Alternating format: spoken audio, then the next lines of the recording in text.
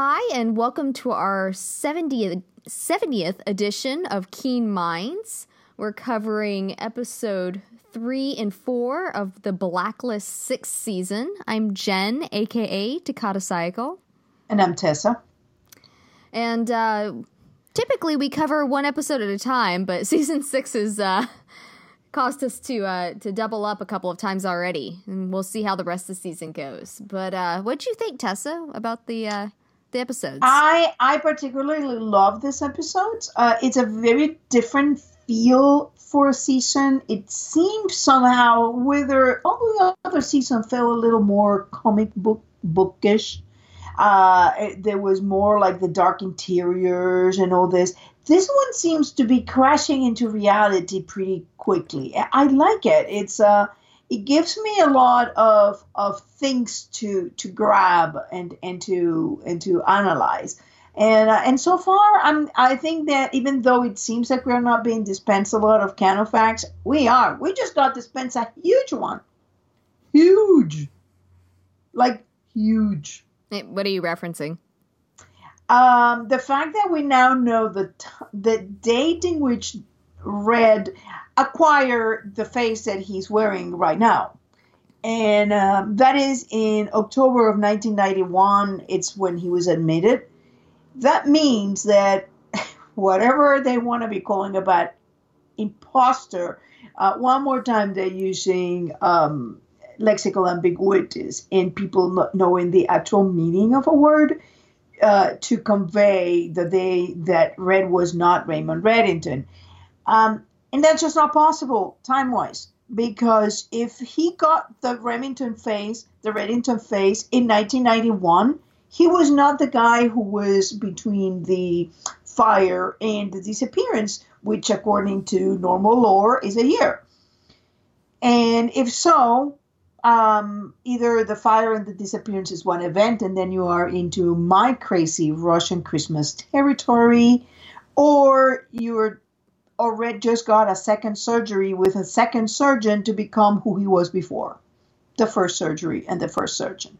Yeah, I mean, and there also could have been a situation with the damage. We don't know how extensive the damage was with the fire. There might have been reconstruction done to the face that wasn't done to the back. I mean, and we don't know how much reconstruction was done to his back. We just know that he has scars. Mm-hmm. But it basically, that idea that this imposter took out after the fire, when he didn't look like Reddington before that, it completely eliminates, because after the fire, Red must have had extensive surgery, damage into his back and the part of the face that is always in the shadows in the banner, which is the right side, the side that the man in the fire has a face up.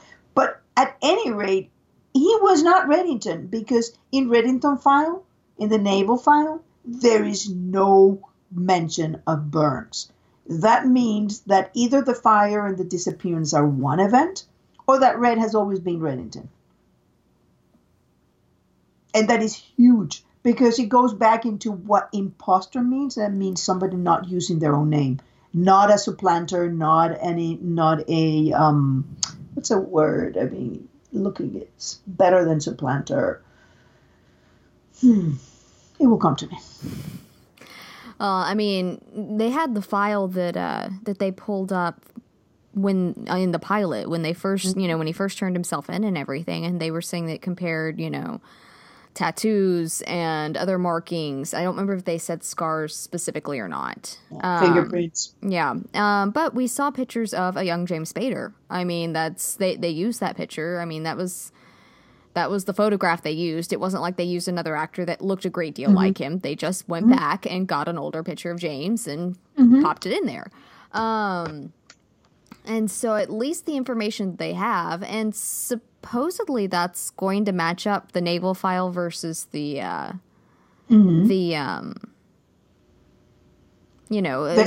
form, post trader situation, and it's interesting. I have been of the opinion quietly for a while that I think they'll flip back. I mean, and whether it'll come down to semantics on whether he, which Raymond Reddington he is, if he's Raymond Reddington, if he's, I'm starting to think more and more that there's a really good chance he's going to still end up Liz's dad. I just think they flip-flopped it too much.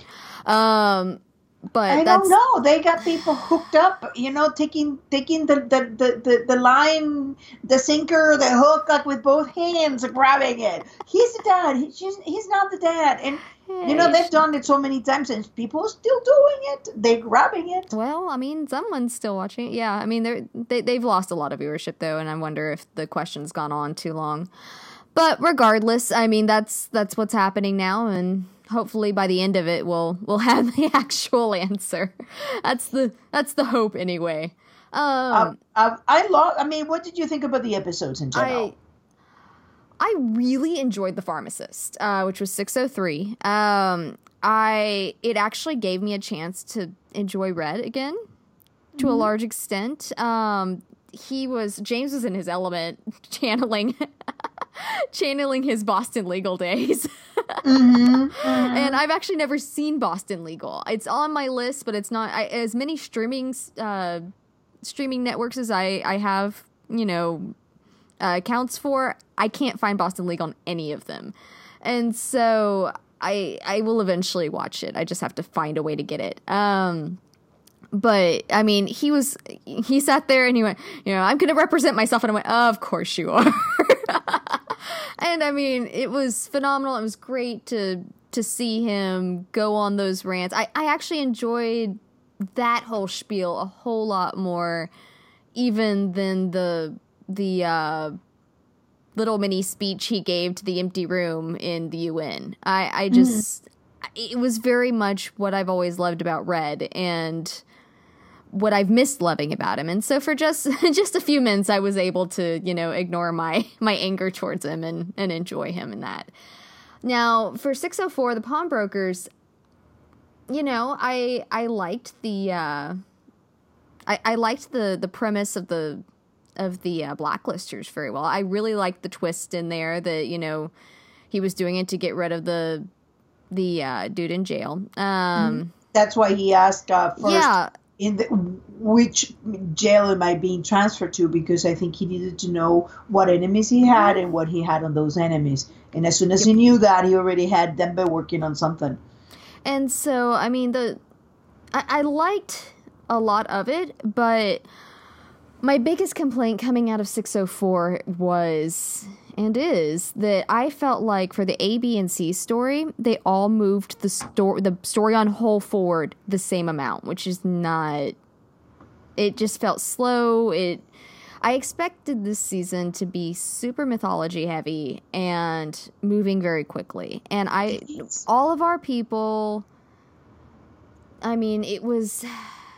They inched forward. There were no big moves forward. And so I don't know. I felt like it was almost a filler episode with a few tidbits in there that we can take forward. And it was very frustrating.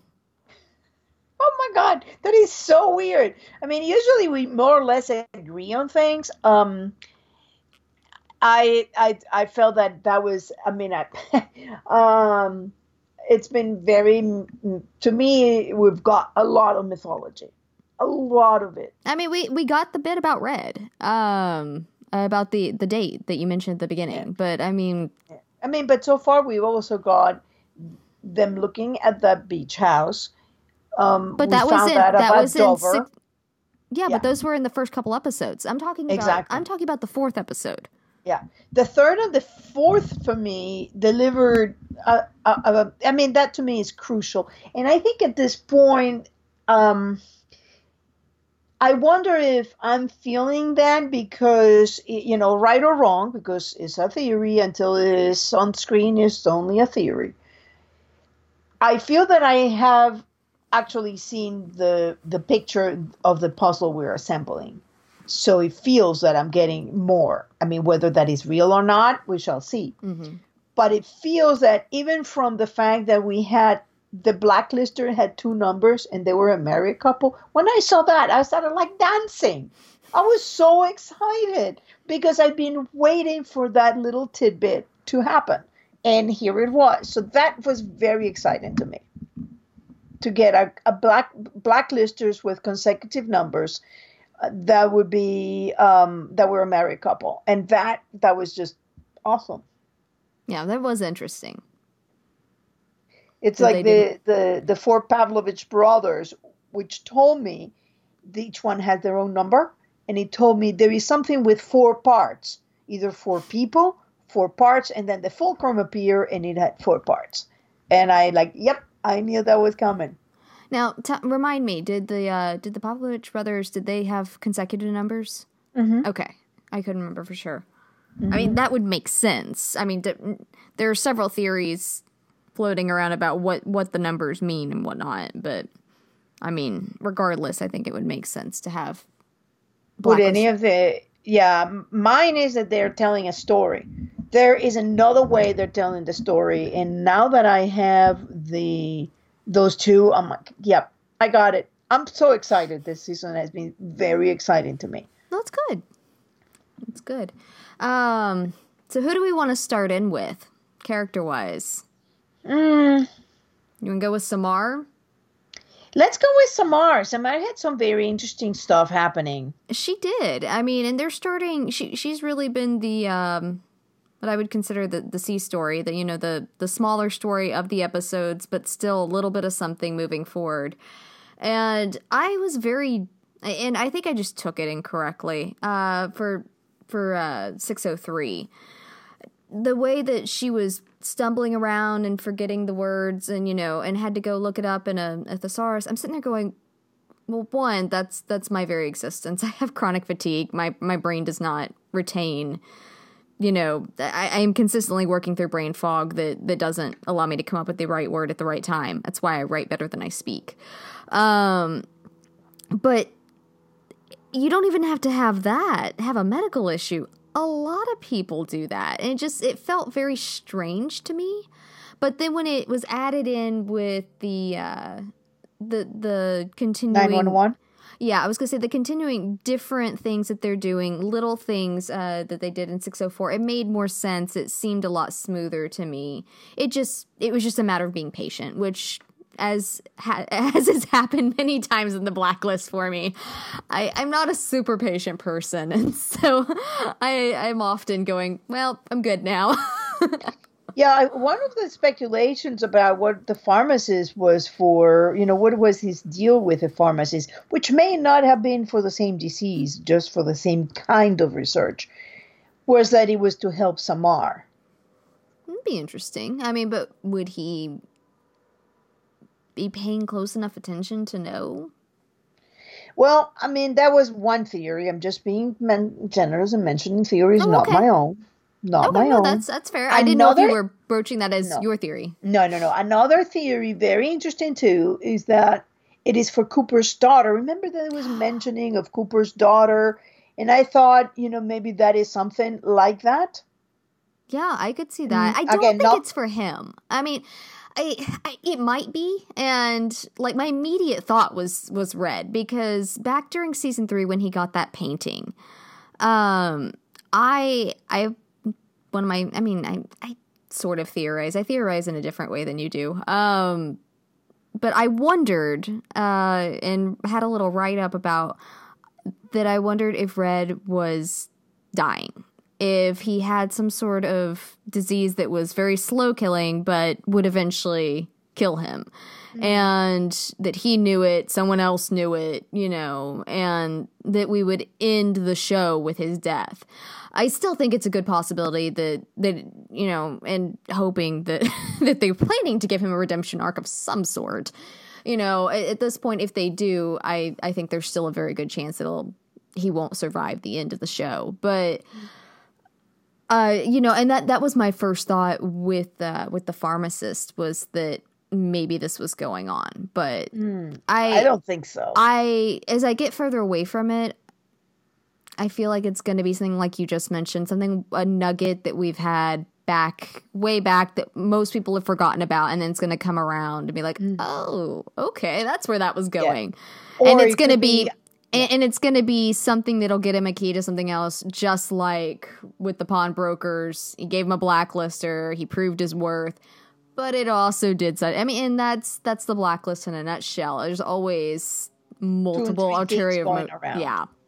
Yeah, I think it's either for somebody like Cooper's daughter or could be for somebody that we have met, but we don't know that he needs that. Mm-hmm. Could be for the daughter of a president or for the wife of the president, because that's how he's going to get his pardon. It could be for a number of things. It could be for a blacklister we have not met. Mm-hmm. That it's like just as he was looking for the cure for Alexander Kirk, now he's looking for the cure for something else. And we just don't know what he's looking for. So I think that because, I mean, the whole thing about Alexander Kirk started way before with the what was the episode? God, I'm having one of those days myself. See, Samara, we all have that trouble. It's not just you, sweetie.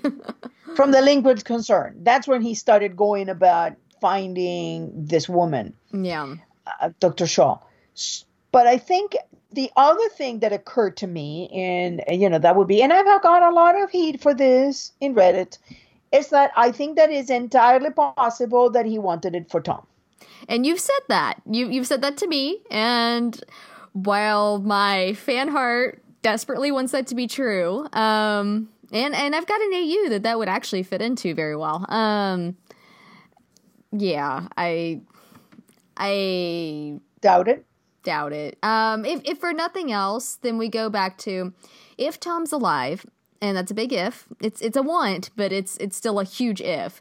If Tom were alive, I don't think Ryan would be able to pull off more than like maybe the last episode. I could see him being heavily involved in the last episode and maybe the tail end of the next to last. But I just don't think that you would be able to have enough time. And maybe they would. I mean, maybe they could swing it and they've just got a totally different angle than I would think of. And they've done that plenty of times. I mean, I sat there and watched the Blacklist and gone, I have no idea where they're going with this. I remember Aleko was one of those. When they were trying to with the brother and all of that in season 2 after Tom killed the harbor master and that whole spiel. I remember thinking, I have no idea how Red's going to fix this. And then they just pulled something out. I was like, oh, okay, that's how. Good to know. And I mean, they could take a totally different direction than my brain would be able to provide. And it's a possibility. They've done it many times. So, but I am less, and I'm also probably protecting my my heart there a little bit. Yeah. I was a little devastated.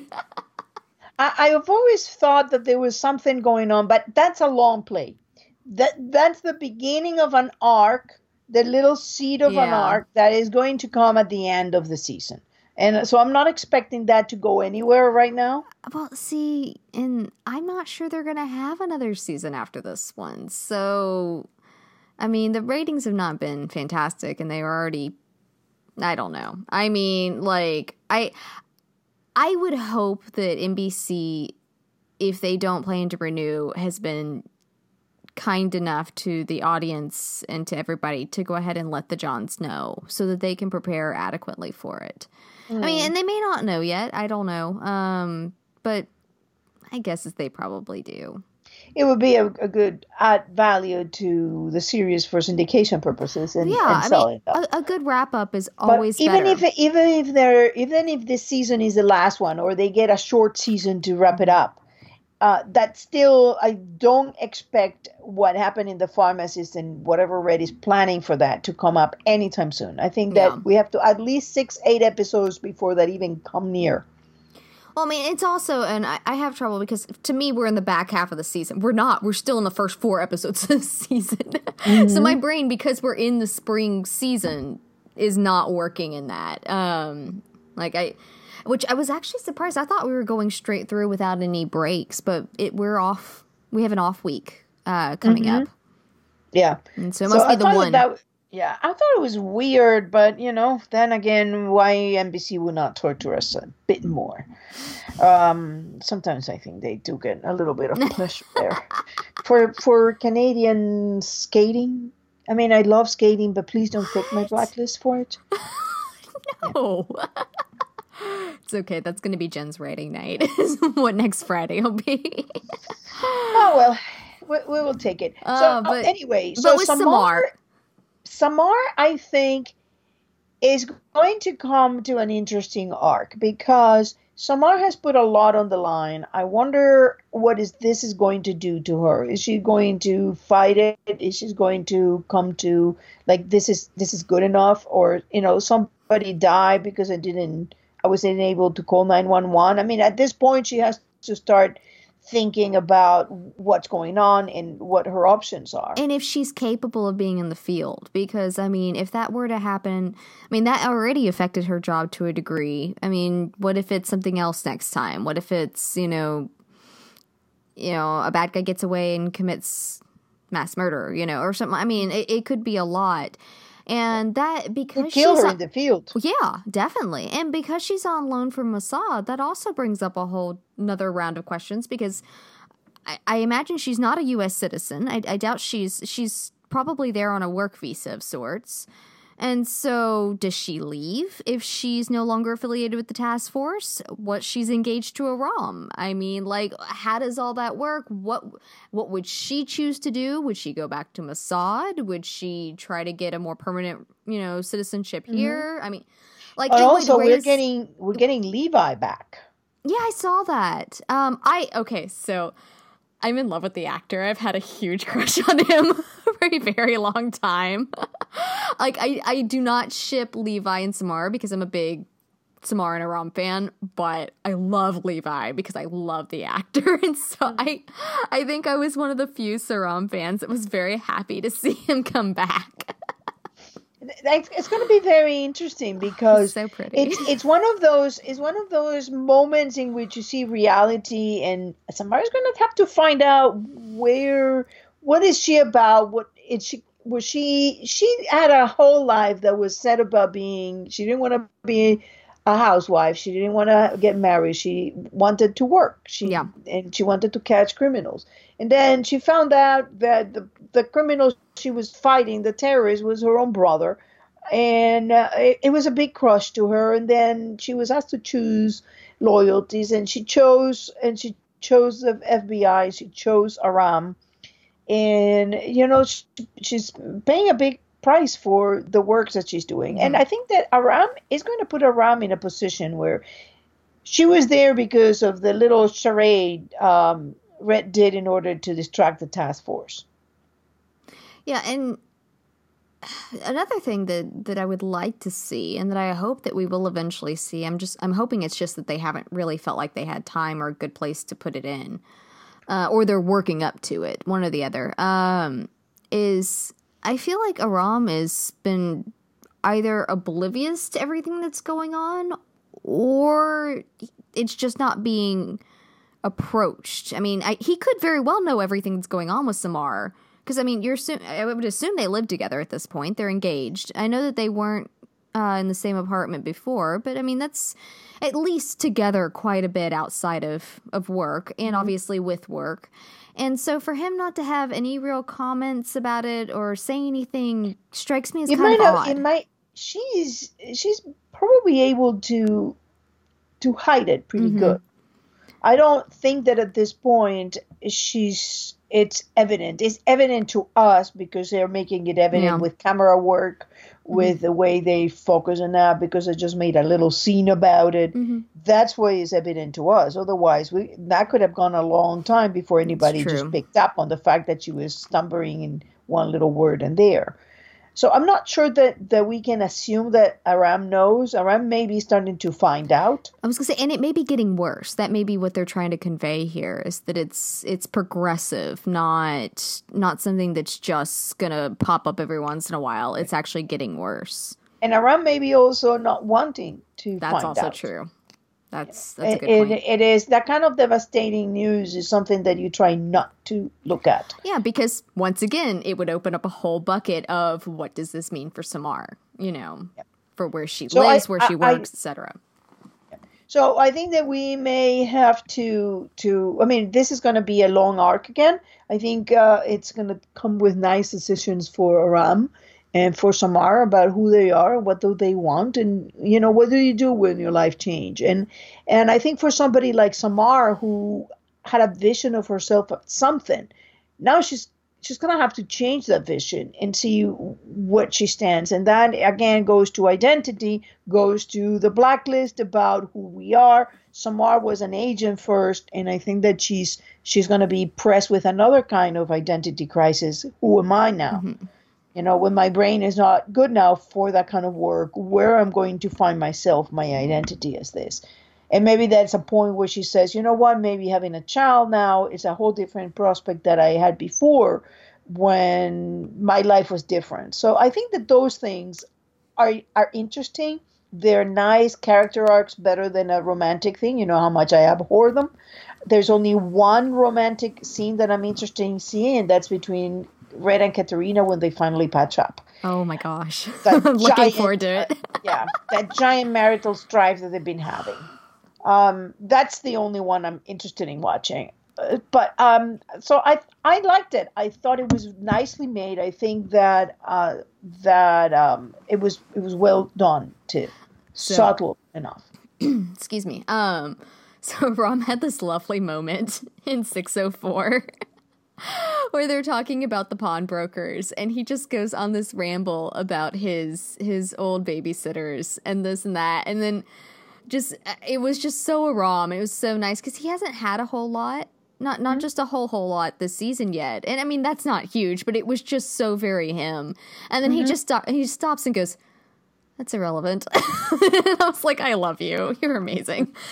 Amir is just fantastic with those moments. I hope he finds little ways to keep the character alive, even though he hasn't a lot to do. So I'm expecting that he will get a nice episode this season with something very relevant and very interesting. And I hope it's about him and not just about Samar. I hope that he gets something, because he has had also a huge arc in the last 2 seasons where he became a field agent, he started making decisions that were not in his immediate comfort zone in order to get Samar okay. And I would like to see where that has gone. I'd like to see an episode in this season, because this might be the last season. And in that case, I want to see where he's going. Yeah. Do you have anything else for Rom? Nope. You want to move into Wrestler? Let's move to Wrestler. Would you get into a car with Donald Wrestler? That's the question I want to ask you. No, but I will buy stock in whatever they are driving.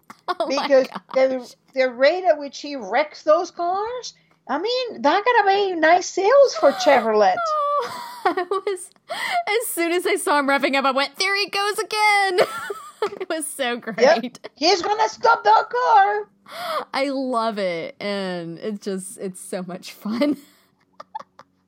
I mean, I could see Wrestler like when he was little in the bumping cars, the car bump. I could see him as a kid, like he was already like being Wrestler there. Okay, so there's a story that the roomie tells about when she was like 2 or 3. She was in one of those little motorized cars. I mean, it wasn't a Barbie car, but it was something like that.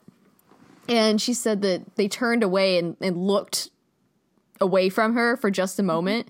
She ended up going down this hill and like launched herself off of the drop on the hill at her house and wrecked the little car, and like it was just a mess. She was fine, but like everybody's in panic because the toddler is, and I'm like, that's Wrestler.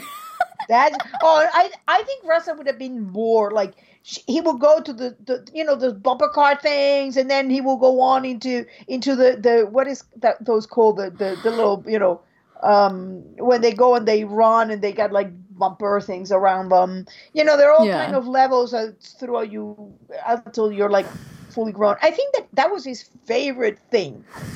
Was just wrecking cars and bumping into stuff and running. And like I could see him like a miniature, like they have Young Sheldon. I could see like a show like Young Wrestler. Donald learning to drive. How many times did he... Actually, he's a very good driver. I mean, every time he wrecks, he's choosing to wreck. And he just chooses to wreck a lot. A lot. Like he chooses to shoot a lot, except when he didn't. Well, in the second episode, like, shoot. He's a sniper. I mean, like he has sniper training. That was in the dossier that came out a few years ago. Yeah. And so no, he's supposed to be a fantastic shot. But yeah, so the car in 604, and I loved the chase scene that he had in 603, going up after the guy and chasing him up. And I have never been more terrified for Donald Ressler. I think I screamed at my television, "You've already killed Tom. Do not take rest from me." I was so fine. Scared. I knew he was going to be fine. I love when they threw the guy down the stairs and gave him the now trademark wrestler. You had that coming, pal. He totally had it coming. I was like, that's what you get. Hands off Ress. Oh, no. I'm just paranoid now because Ress has always been one of the top characters that I very much enjoy in the show. So I'm like, you've taken my favorite from me. Don't take one of the others that I still have. You've taken my favorite. You've made Liz, like, you've put her in these horrible positions. His hair was fine. He was not going, nothing was. You know what? I think the only time his hair has been ruffled is when Audrey died. Yeah, but that was, exactly. I'm saying he was not fine. He was not fine. It might have been ruffled when he got his leg nearly blown off, too. He was not fine then either. It was a little. His kin hair. But, you knew he was going to be fine because the hair was fine. But one of the nice things that I saw in Wrestler's character development, and this is weird that I'm talking about it, see how much I've learned from him, is that he shows such deep concern over how he was going to tell this guy that his wife has died. I really enjoyed that, yeah. That was... I thought it was nicely made because this was a criminal. And usually before, the wrestler of season 1 would have been like, he's a criminal, I don't care. And, now he's been in the side of being a criminal and he has shown that he has grown and that these people may be criminals, they're still human beings. Yeah. It was a great moment of growth for Wrestler. And it's been really interesting because he keeps bringing up Reddington. And I think that he truly thinks Red's just going to bounce back like he always does. But I also don't think that he thinks Liz had anything to do with it. I don't think that's even crossed his mind. No. I think in his mind... He's going to be furious. Yeah, he might be. Liz was trying to set him up to be, and like saying that was him because you hate that. I mean, that was low, and I think that would be a little hard. I mean, he was all for Liz when Liz faked her death, and Samar was like, nope, I'm not good about this. I think this is going to be the time where Wrestler says, pal, that was not okay. Not cool, Liz. Not cool. No. Well, I mean, he made the comment. He said, I don't have to have... I really can't talk today. He made the comment. He said, I don't have to know what's going on. I just need you to acknowledge the fact that I'm not an idiot and that I know something is going on. And... What's funny coming from him, because when something was going on with him, he certainly did the best to pull the wool over their eyes. Mm-hmm. Well, I mean, people do that. I mean, they don't want to be seen because when you do that to people and someone knows that you're doing it, it makes them feel like you think they're an idiot, that you can pull that. And everybody knew that he was doing it because at the end, everybody was up to that. Yeah. And he was still doing it. So then again, but Rensselaer had done that in the past, so I don't expect him to stop. And I think it's nice that the writers keep the character consistent. When people do it, it's not cool. When he does it, it's fine. Yeah, I mean, it's a perspective sort of thing. It doesn't make it right, but it is a perspective, and it's a very human thing to do. Don't do this to me, but when I'm doing it, it's to protect you, Yeah. Well, it's, and those are the little things, the little character flaws that make a character be human and not a superhero. Exactly. In a comic. I mean, and that's nice because the Blacklist does comic book a lot, so we don't need to have the superheroes. One-man Justice League. Mm-hmm. That's our one-man Justice League. Exactly.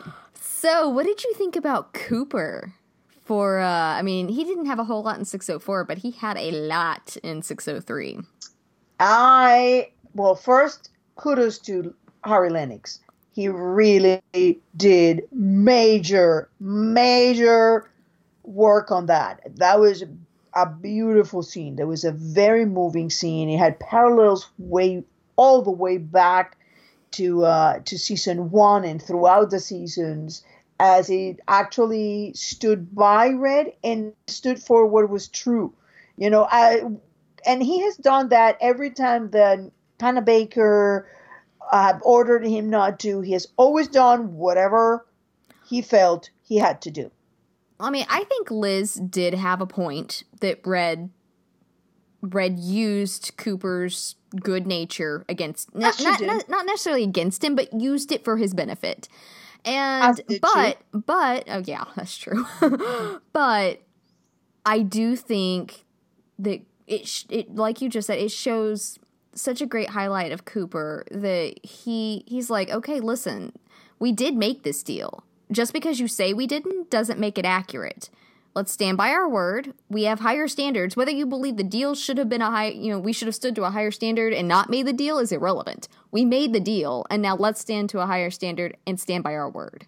And I really liked that approach and just everything that was portrayed in that, and it was great. Yeah, and also he chose to go into Red Speak when he said that he had no direct knowledge. He didn't. He knew what had happened, but he didn't have a direct knowledge of it, and so that was very enlightening to see him do that. I mean, he has an intelligence background. I mean, that's and you know what? None of those people were really any good. I mean, Diane Fowler was a member of the Cabal, and so was Peter. So, I mean, he just saved the state a lot of money in prosecuting them.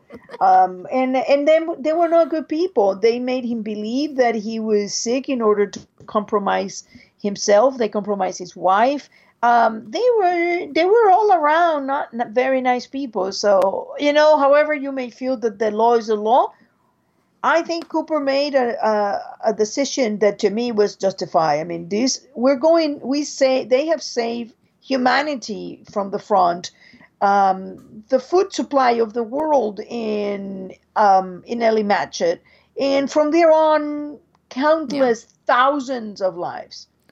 Yeah, and I mean, and I get that Cooper, appreciates that, but he's also, I think it says so much about him that he understands that, he respects that in a lot of ways, even if he doesn't always respect Reddington himself, because he gets really frustrated on Reddington.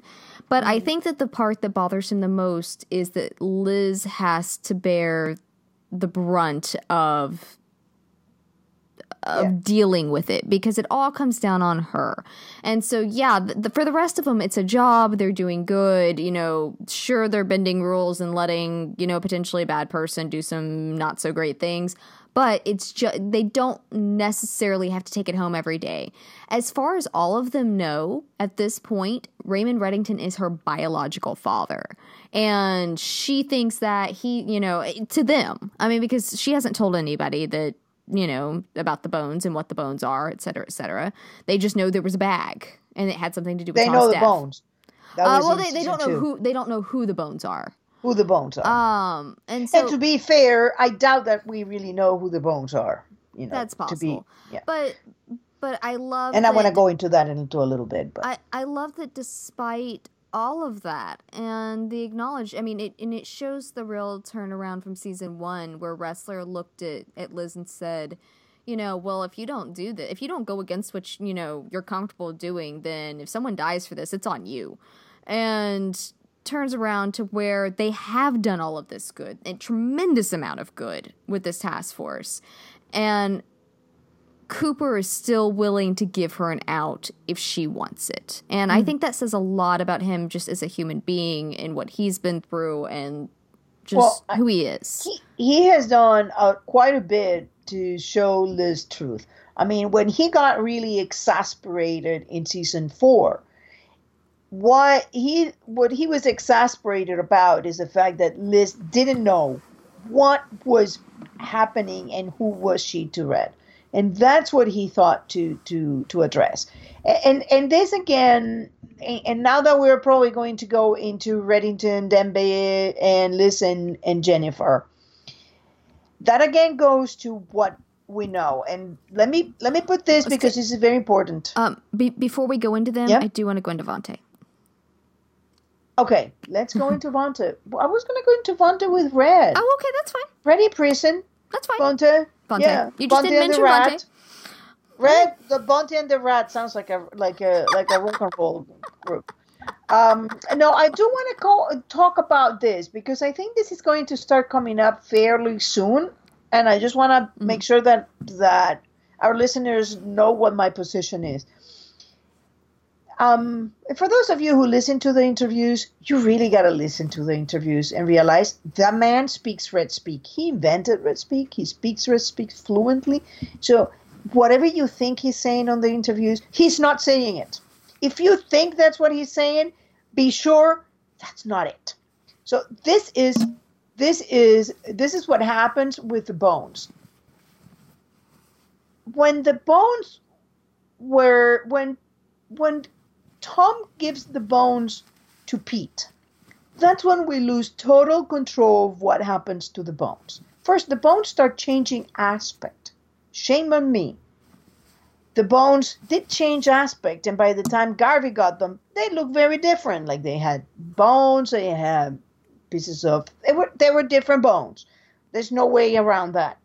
And also, we have this tiny little thing that Pete said he got DNA from a tooth. We didn't see that. All we know is that Pete had some DNA that he submitted to Cottis. And it's that DNA that he submitted and said he got it from a tooth is what is causing all this trouble and these identity issues. But we don't know if he got it from a tooth. And if he did get it from a tooth, he's not a forensic expert. He has no idea if that tooth was implanted or was part of the skeleton. For all you know, he got that DNA from a paternity test and submitted it. We have no idea who Pete was, who gave them that DNA, and where he got it from. So the man was sketchy.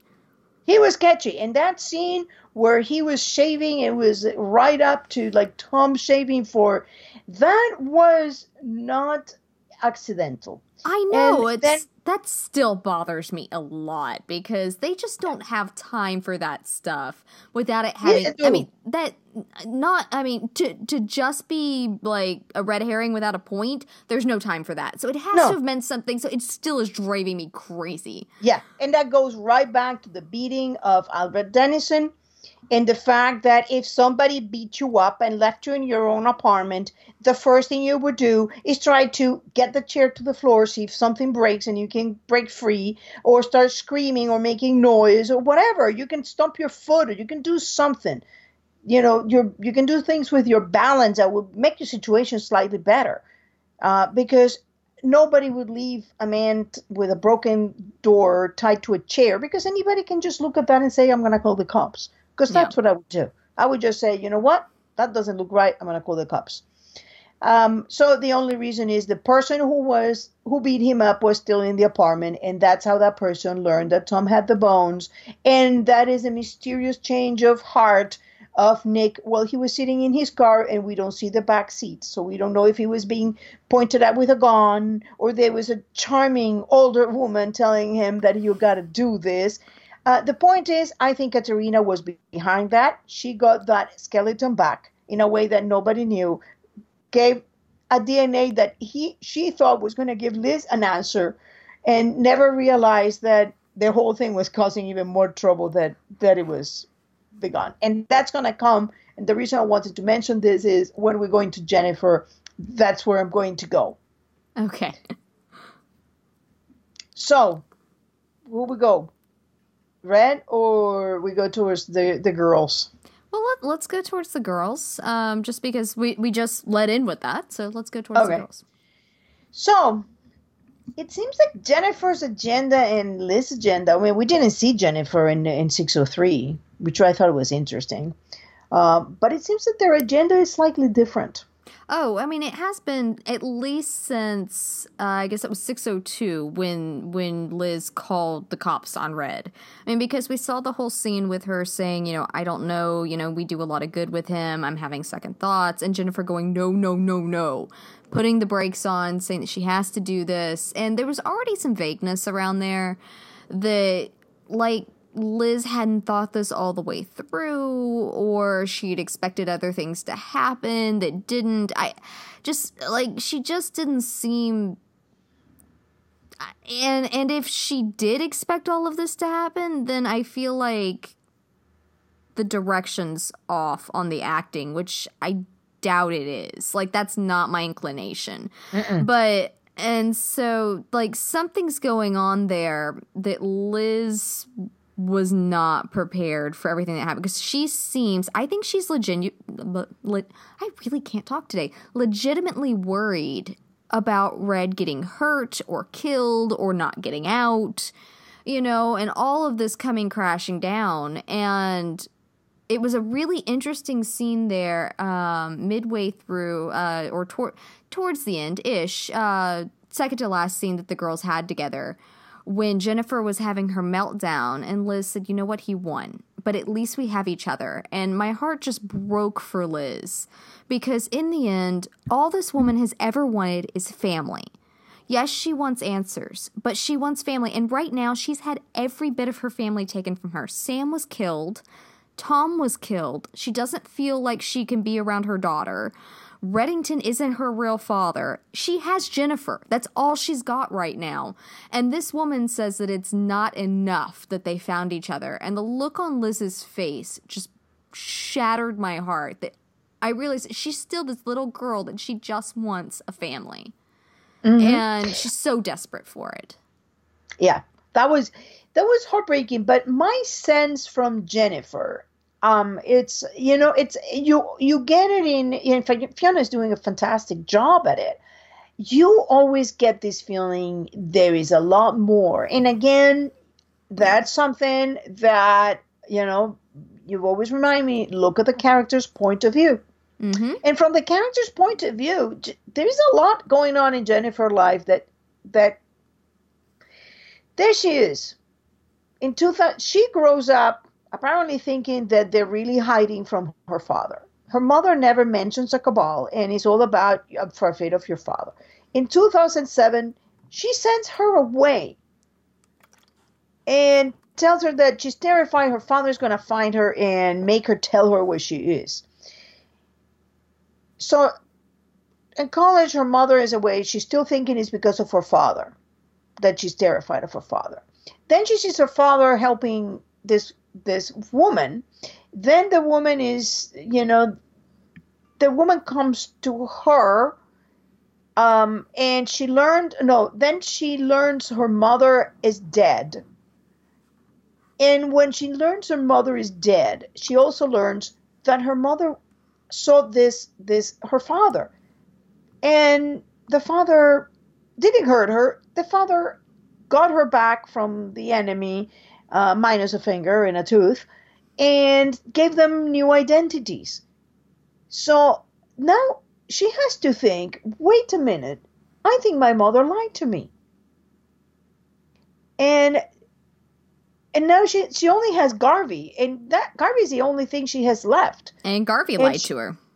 And then Garvey lied to her because Garvey is also a criminal, and it turns out she doesn't know anything about anybody.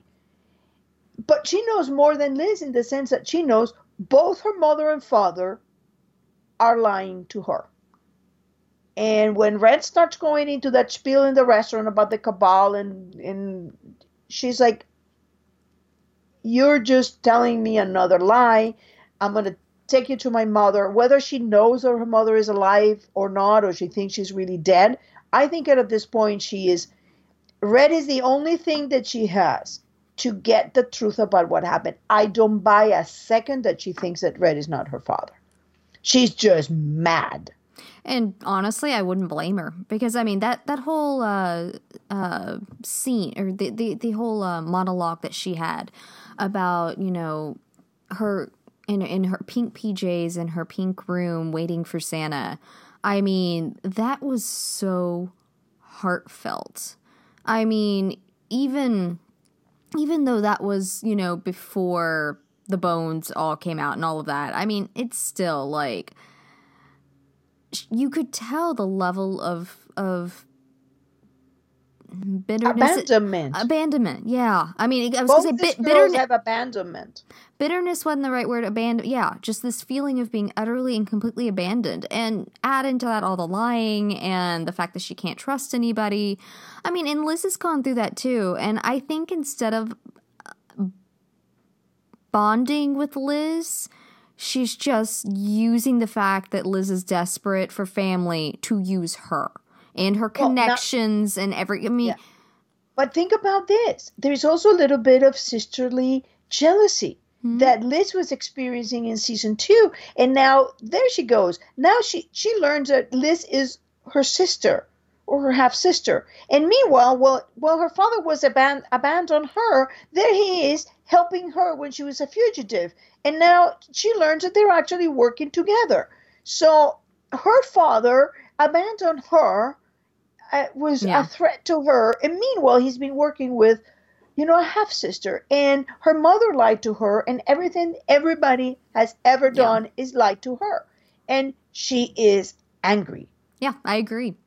I don't buy that she doesn't think that Red is her father. She just wants answers, and she's even more ruthless than Liz is. You're going to get me answers. And this is, I mean, think about it. Liz put Tom in a boat with chains, and now she put Red in chains in the prison. She's just punishing people while she learns the truth. Isn't that the same thing she did with Tom? Interrogate him. Well, he can't do the same with Red, but she's learning the truth. Yeah. And she's just gotten better at letting other people put...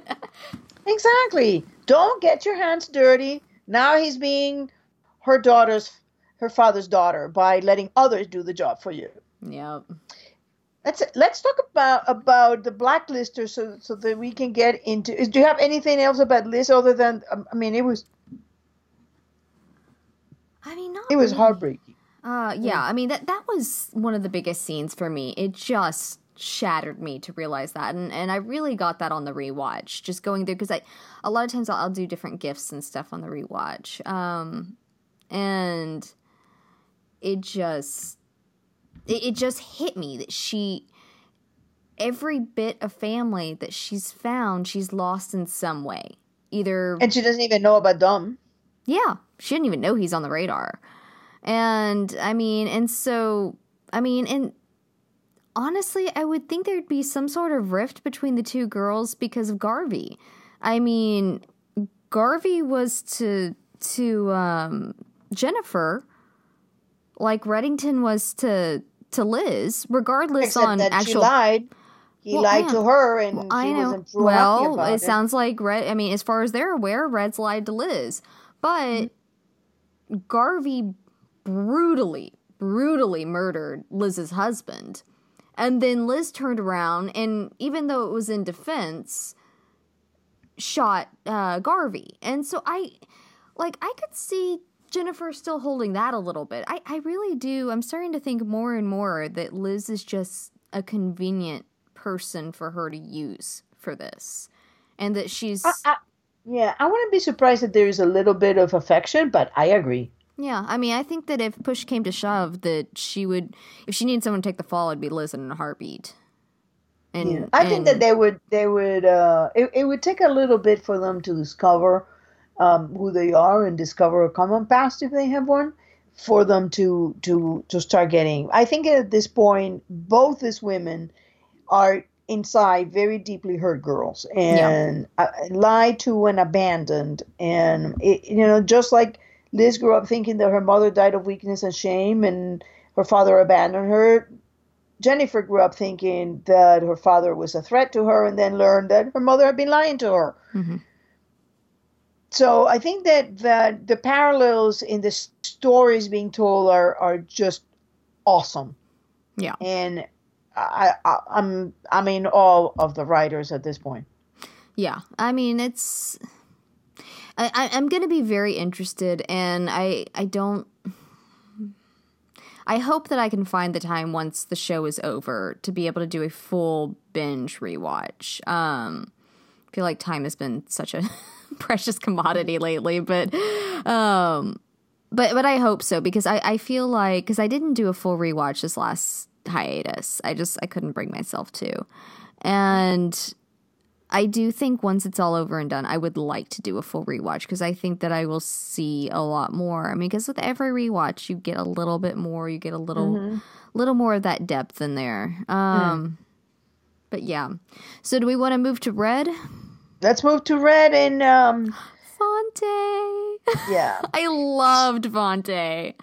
I have not gotten this attached to one of Red's people this quickly in a while, and I'm worried he won't get him out and keep him, and he keeps him safe. Like first send him to college or something. I want them to. I want to know what he did. I'm like, this precious little cinnamon roll. What happened?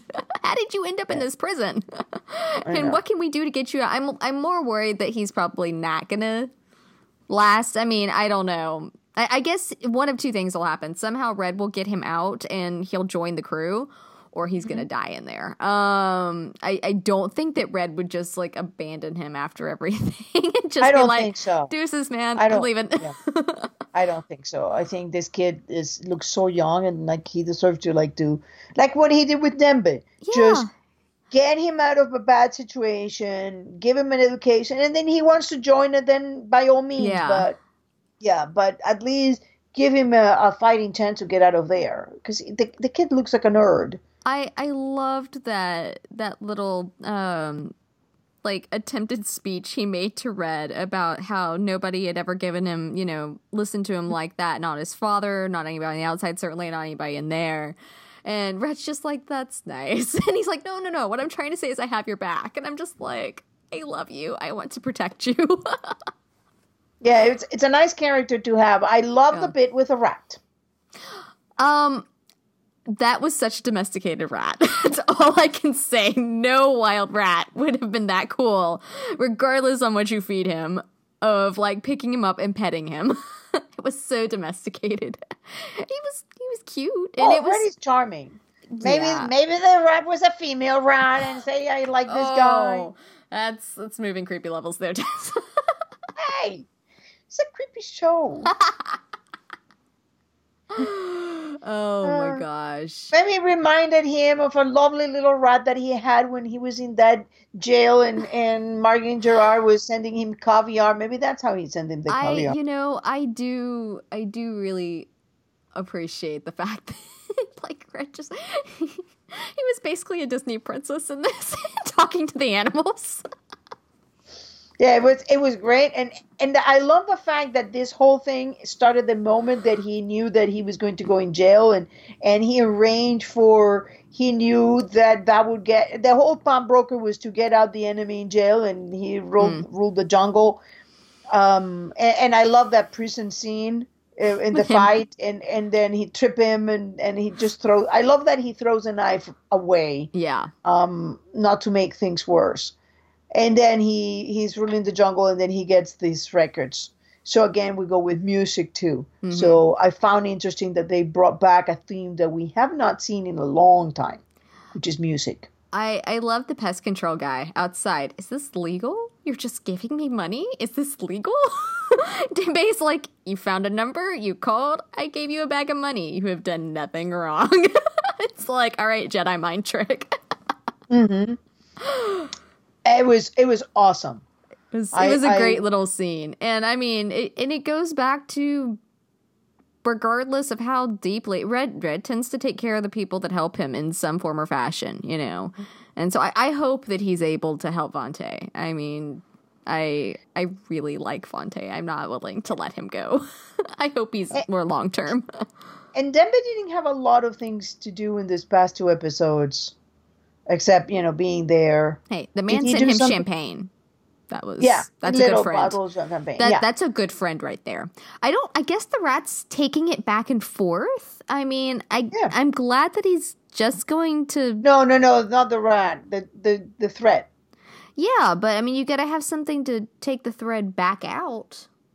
I mean, but once you have the thread, you just have one line and you just pull things back and forth. I guess that's, yeah.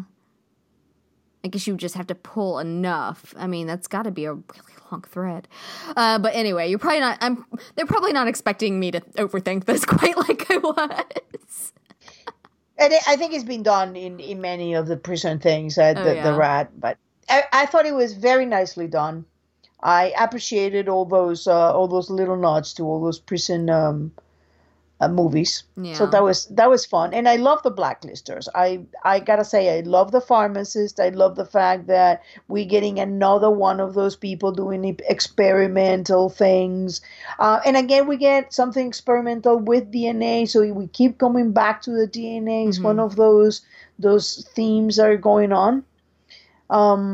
Especially because I'm seeing that one of the episodes, I think, is one of the names of the Cabal members. Remember in the scene of the Cabal, there were a bunch of names going on the left, scrolling through. Vaguely. I think General Shiro was one of those names. It rings a bell. So I'm super excited for the season. I do think that we're getting a lot of canon. I just think it's not immediately evident, but when you start thinking about it, like the intake date, you realize Reddington cannot be a supplanter or a I have a real problem with that word. I keep using it. I have to look it up every time. So anyway, I'll use supplanter. Isn't that the word that Samara used? That's why it's stuck in your brain. Supplanter? I think she used she used something very similar to that when she was looking for her word. Oh, okay. That's probably why it's pinned in your head like that. Yeah, it's one that I've liked always for this instead of the impersonator. Yeah, impersonator I don't really like as a word.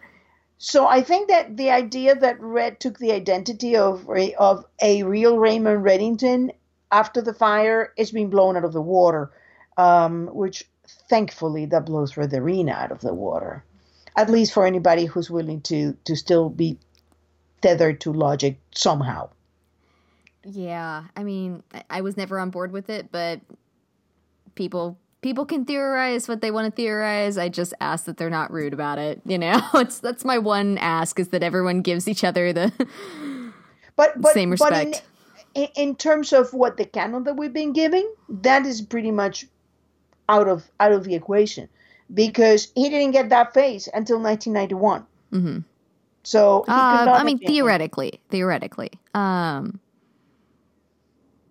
Yeah, because that was the jump drive that came from what's his name from the first episode in. And even if we take Miles to have been the guy who repaired his burns, that makes sense because it talks about elasticity.